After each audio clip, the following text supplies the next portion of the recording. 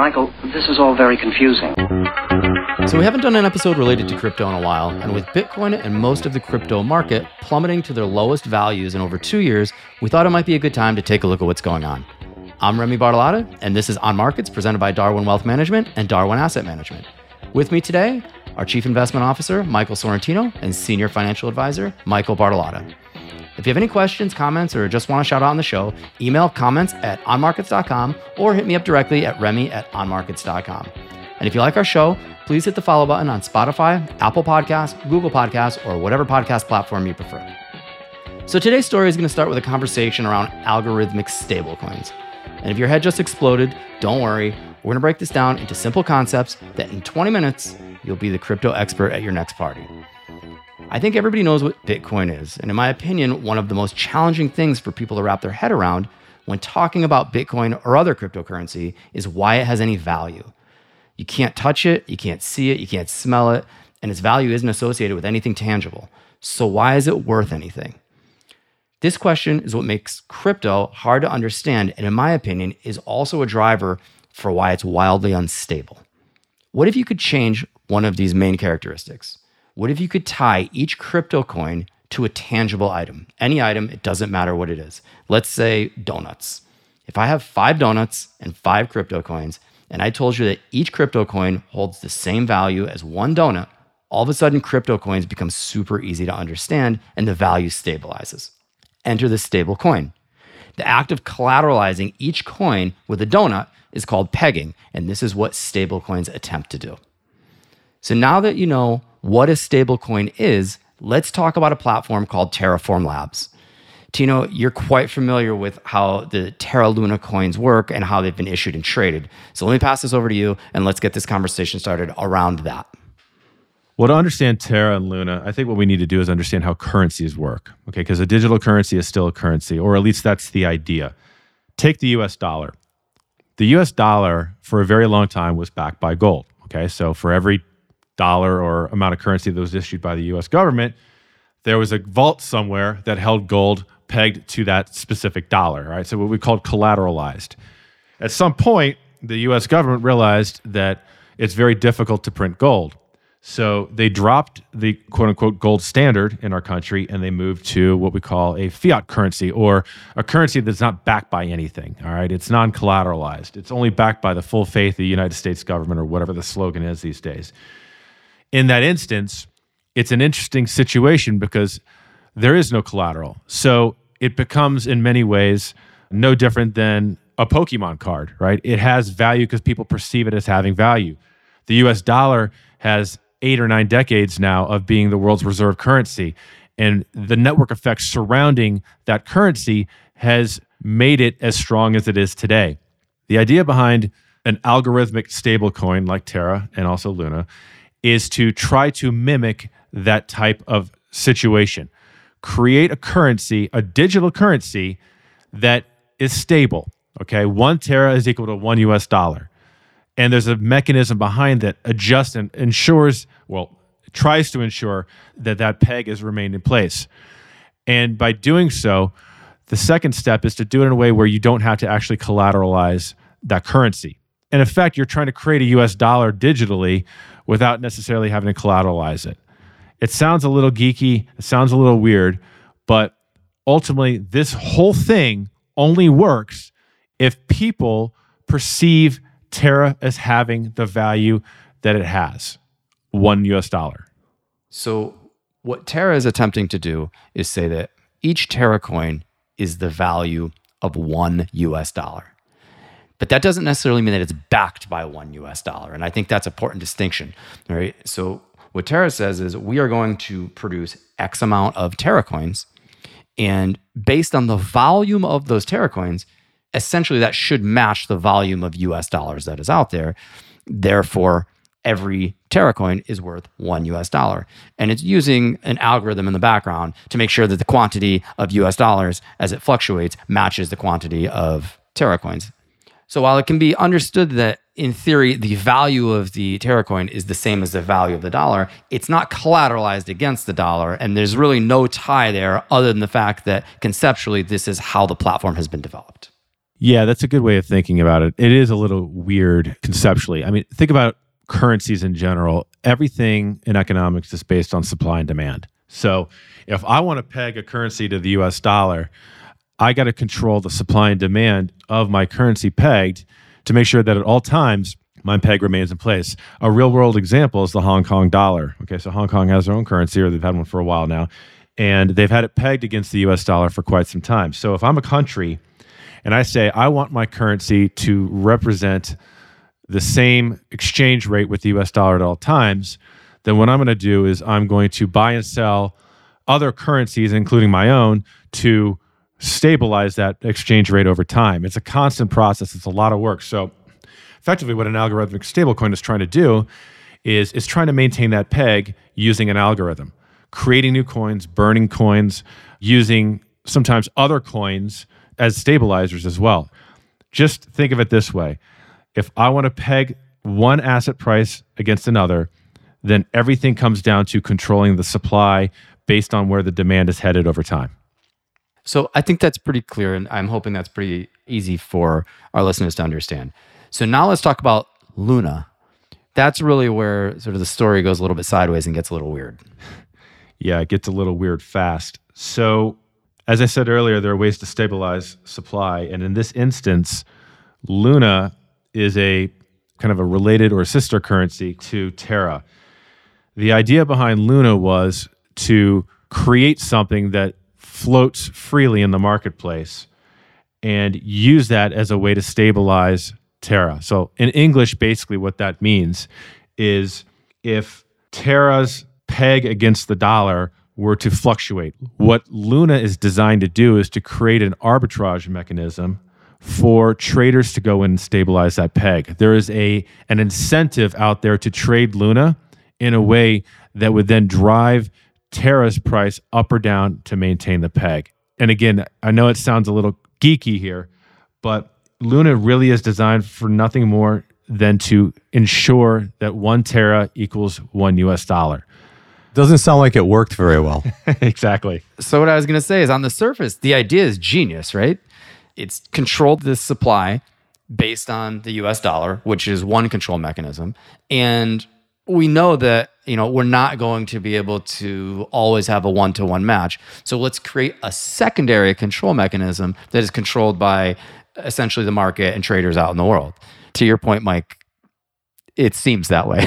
Yeah, it just doesn't work. It seems that way on paper. Where I struggle with this may be a function of my generation. When you talk about pegging and as it relates to collateral, if you say collateral, what comes to mind for me is something like my house and my mortgage, right? I buy a house, I take out a mortgage, that mortgage is collateralized by the house, right? If I don't pay the mortgage, the bank comes and takes the house. They've got hard collateral. They've got something of value that's tangible that they can now take in exchange for, the fact that I didn't pay back the mortgage. So, when we talk about something being pegged, we use the word collateralized. But if there's nothing there to collateralize it, I'm not really sure where I'm missing this, because it doesn't sound like that's what's actually happening. It's not collateralized. And Mike, what you're getting at is, look, this thing failed for a reason. Again, on paper, the algorithmic stablecoin, the arbitrage mechanism, all that stuff on paper should theoretically work. The problem is that it's heavily reliant upon people to perceive these coins as having value. And the second that goes away, there's nothing keeping this thing up and running. Again, it goes back to network effects. Think about Facebook. Why does everybody use Facebook? Because everybody uses it. All right. It's the US dollar all over again. So the challenge with a new stablecoin like this is, how do you create those network effects? How do you incentivize people to step into the market and create that arbitrage mechanism? And the way they did it is a borderline Ponzi scheme. They came out and offered an interest rate on these coins of I think it was 19.5%. All right, that's not too bad in this world. Think about the absurdity of this. You create these coins and you say, okay, we're going to offer you a 19.5% interest rate on your holdings. Well, okay, what are you going to pay that in? It's not going to be dollars, right? No, they're going to pay you in other coins. So it's a self-fulfilling prophecy to a certain degree, and the whole mechanism will work up until the point where people start scratching their head and say, hey, what is this thing really worth? Right up until it doesn't work. Exactly. And we talk about this all the time, right? We live in a world where we have instant access to information. People overreact. If Elon tweets stablecoin sucks, it's going down the tubes. If there's nothing there to back it, we're out of luck. None of this makes sense to me. And you're seeing it across the board. And part of what you're talking about right now is why you're seeing such a huge effect on the rest of the crypto market. Right. Which to me proves that the whole thing sucks. The irony here is that it's really no different than how the US dollar works, right? It's like any other currency. Right. You know, as we were preparing for this, I was writing some talking points down, and somebody had shot me an email last week with a couple of links to some comedy bits on YouTube. And one of them was a George Carlin bit. And it was the greatest BS story ever told. And, you know, as I'm writing the notes on this, I'm like, man, the greatest bullshit story ever told is currency. It's crazy. The amount of conspiracy theory out there around fiat currencies is immeasurable. It's been going on for decades. Ever since we detached ourselves from gold, this stuff has been floating around out there. You're right. Look, think about what money really is. I mean, what is the US dollar really worth? I mean, it's a piece of paper. Or it's a digital currency to a certain degree now. I mean, it's a Pokemon card. It has value because people perceive it as having value.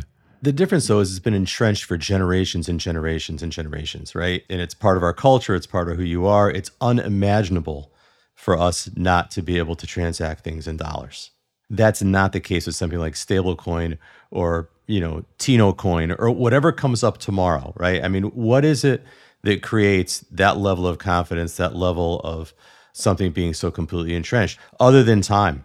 I think there's another piece to it. Time is definitely a factor, no question. But I think the other piece, in my opinion, is that with cryptocurrency, it's sort of worked the opposite of traditional currency, right? And Tino alluded to it earlier. When the US dollar was originally issued, it was backed by gold. It's easy to know my piece of paper with a 1 on it or a 20 on it or 100 on it is equal to X in gold, right? And at some point, yes, you move away from it, but because it has been backed by a tangible asset for so long, it's not challenging for the average person to still understand the value of that piece of paper. But with crypto, it's gone almost the exact opposite. It's launched with zero backing, with zero tangible collateral. And now, because of the fact that it's so unstable, you've got these platforms that are trying to sort of mirror what the US dollar used to look like prior to moving away from the gold standard. And I don't think it works that way. There are some stable coins out there that work differently. For example, Tether is probably the largest or close to the largest stable coin. And the way the Tether has been advertised is, you know, you deposit $1, we'll give you 1 Tether. And each Tether theoretically is backed by $1. Now, that's not entirely the case, but in that instance, that is something that theoretically is backed by something more than just a promise or something along those lines. So there's a couple of these out there that are trying. What I think is interesting about these stable coins, I mentioned Facebook earlier. I don't know if you remember, Facebook tried to launch their own cryptocurrency maybe like 2 or 3 years ago. And they did it by the book. They went to the regulators. They said, this is what we're thinking about doing. And it got bogged down in regulation, ended up dying on the vine because they couldn't move it forward. It was just too difficult to follow the proper procedures and channels. Tether, Luna, and all these other stable coins out there, they took the Elon Musk approach. We're just going to do it and see what happens. They ignored the regulators. They did all these things that they're not supposed to do, and they've been successful for it. I think it's kind of funny. I have a question. Okay, so let's say Tether works, or any of them. You actually create a stable coin that's pegged to the US dollar, and it works 100% of the time. Why do I care? What's the benefit? Why do I need it? I mean, I can transact in US dollars over the internet just as easily as I can anything else. So why do I want it? Well, Remy, you're the crypto expert on this forum. Have you ever bought anything using crypto? I actually have never purchased a tangible item with crypto. And I mean, we've certainly had this conversation a lot as to, you know, whether or not crypto truly is a currency or whether it's an investment at this point. Well, that's where this one differs though, right? I mean, crypto in general, usually we talk about Bitcoin or Ethereum, and that we've talked in the past works more like an asset because the value goes up and down. But a stable coin that literally just replaces $1 digitally, or at least that's the way it's being explained to me or the way it's being promoted, what's the point? Well, I mean, I guess part of it's probably going to depend on what your goals are in life. And for you, I'm guessing you're probably not super concerned with currency transactions that you want to keep private or secret, but many people are. And that is a draw. Yeah. You know, is that theoretically these things are anonymous. And that is a big draw. You know, the second is if you have no trust in banks or government, which these days, I would say, is a growing concern. Additionally, for global transactions, in theory, again, if it's adopted globally, you don't have to worry about exchange rates. So, I mean, there is value. Again, to Tino's point, it's perceived value. I'm not sure that it really is or it isn't, but I think there are a lot of benefits if these are your types of concerns. So, personally, I don't know anybody, not a single person, one time, ever, that has used cryptocurrency to buy anything. Not once. But I guess they're out there. And from what I understand is transacting in cryptocurrencies can be difficult, not just because of the volatility, but just, I guess, the technology behind it. Clearing transactions takes a while. It's difficult sometimes to clear, things of that nature. And from what I understand, a lot of these stable coins, particularly Tether and USD, are designed in a way where you can facilitate transactions a lot faster and cleaner than having to convert dollars to Bitcoin or whatever it might be and then transacting. So I think for some people that are actually using this stuff to buy stuff online, it does make transacting a lot easier. Additionally, I think a big problem, in my opinion, is that if you're going to try to launch a currency that is not backed by anything tangible and is 100% dependent on sort of the perception that it has value and the belief that it's stable enough to actually use as a currency, you need a big name to lend its credibility and reputation to that platform. And yeah, Bitcoin is a big name now, but it's still a cryptocurrency. It's a big name because it's a big cryptocurrency. Let's shift gears. This hasn't happened yet, but I certainly would not be shocked if it did. I believe 5 years ago, roughly, maybe 4 years ago, somewhere around there, Apple launched Apple Pay, right? Which essentially is just a way to transact using the US dollar, but in an easier digital way. Let's take that a step further because I have a feeling that at some point we're going to see that this is the precursor to Apple launching their own crypto. And if that were the case, I think that you would see a much wider spread adoption. And I think that the stability of that coin would be significantly increased because it has the reputation and the credibility that comes with Apple. So I think that, a lot of times, and this is relatable to anything, not just crypto coin, it doesn't matter what we're talking about. There's these great ideas out there, but a lot of it is irrelevant without a strong execution. And as of right now, I don't know that I've seen a strong execution on any cryptocurrency in regards to how they've been launched, how they've been marketed, how you trade them, what the value of them is. None of that has really been executed very well. I think that if a company like Apple made that move, you might see a different trajectory of that particular crypto. You bring up a really interesting point, right? Apple has essentially created a gigantic distribution network, which would exist prior to them then introducing the crypto. That would be a completely different story, right? I mean, right now you've got people creating coins with no distribution. And no easy way to distribute them, even if you had the distribution. Correct. You've got these other systems that exist that essentially are distribution systems. To add a coin to that would be interesting.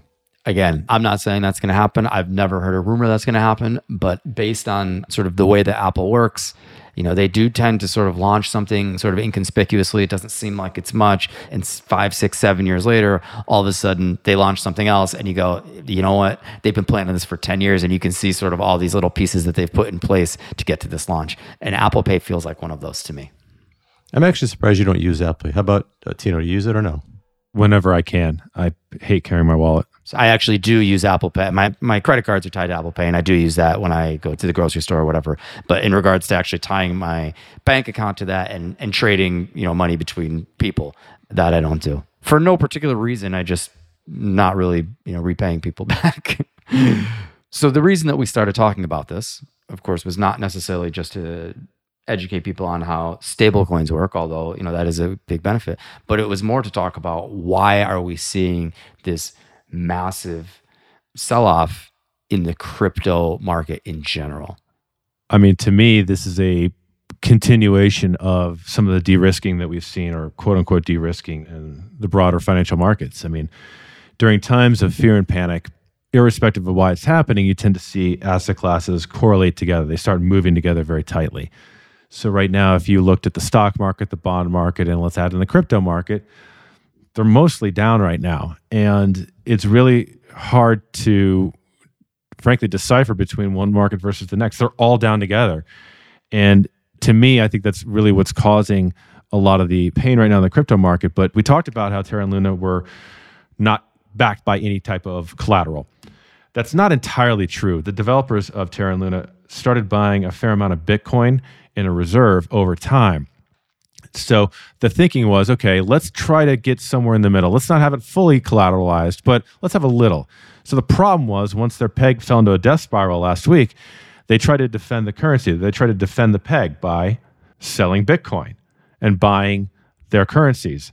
And in doing so, what you saw was unintended effect. You saw a massive sell-off in Bitcoin. Remy, you probably know better. I think it was like $3 billion worth of Bitcoin. So what I was going to say is, let's put this little bit in perspective. That little bit was $3.5 billion. Whew. It's a big number. Yes. So as much as we want to say that these things are not related, in many ways they are. So Remy, you're always asking for the bottom line. I'll tell you what the bottom line is for me. Stable, as attached to anything that we're talking about, is the biggest misnomer on the planet. Yeah, it's hard to argue with that. But let's elaborate a little bit more. So, Tino, I'm going to leave this one to you. When it comes to cryptocurrency, when it comes to stable coins, when it comes to Bitcoin and Ethereum and how all of these things may or may not be connected, what's the bottom line? The bottom line is network effects matter. And it's really hard to build network effects. Bitcoin and Ethereum are the two leading cryptocurrencies out there because they were first to market, but there's also wider spread adoption to those. Past that, these coins that are out there, you're really gambling on those quite a bit. And you think about, we have a cryptocurrency solution at our wealth manager we've been using for a while now. We only offer Bitcoin and Ethereum for that reason. And it goes back to what we tell our clients every single day. If you want to invest in this, that's fine. We see opportunity, but size your positions carefully and don't try to trade this stuff. These millionaires and billionaires running around that have made a lot of money off cryptocurrencies, it's because they're holding it. It's not because they're trying to trade it. And I think that's really important because the volatility in these coins is like nothing we've seen in most other asset classes. This podcast is created and presented by Darwin Asset Management, LLC and Darwin Advisors, LLC, collectively referred to as Darwin. Darwin does not make any representation or warranties and therefore takes no responsibility as to the accuracy, timeliness, suitability, completeness, or relevance of any information contained in this podcast. Any tax or legal information contained in this podcast is general in nature. Always consult an attorney or tax professional regarding your specific legal or tax situation. The information presented does not involve the rendering of personalized investment advice. Different types of investments involve varying degrees of risk, and there can be no assurance that any investment or strategy will be suitable or profitable for a client's portfolio. All investment strategies have the potential for profit and loss. Past performance may not be indicative of future results. Information presented is not an offer to buy or sell or a solicitation of any offer to buy or sell the securities mentioned herein.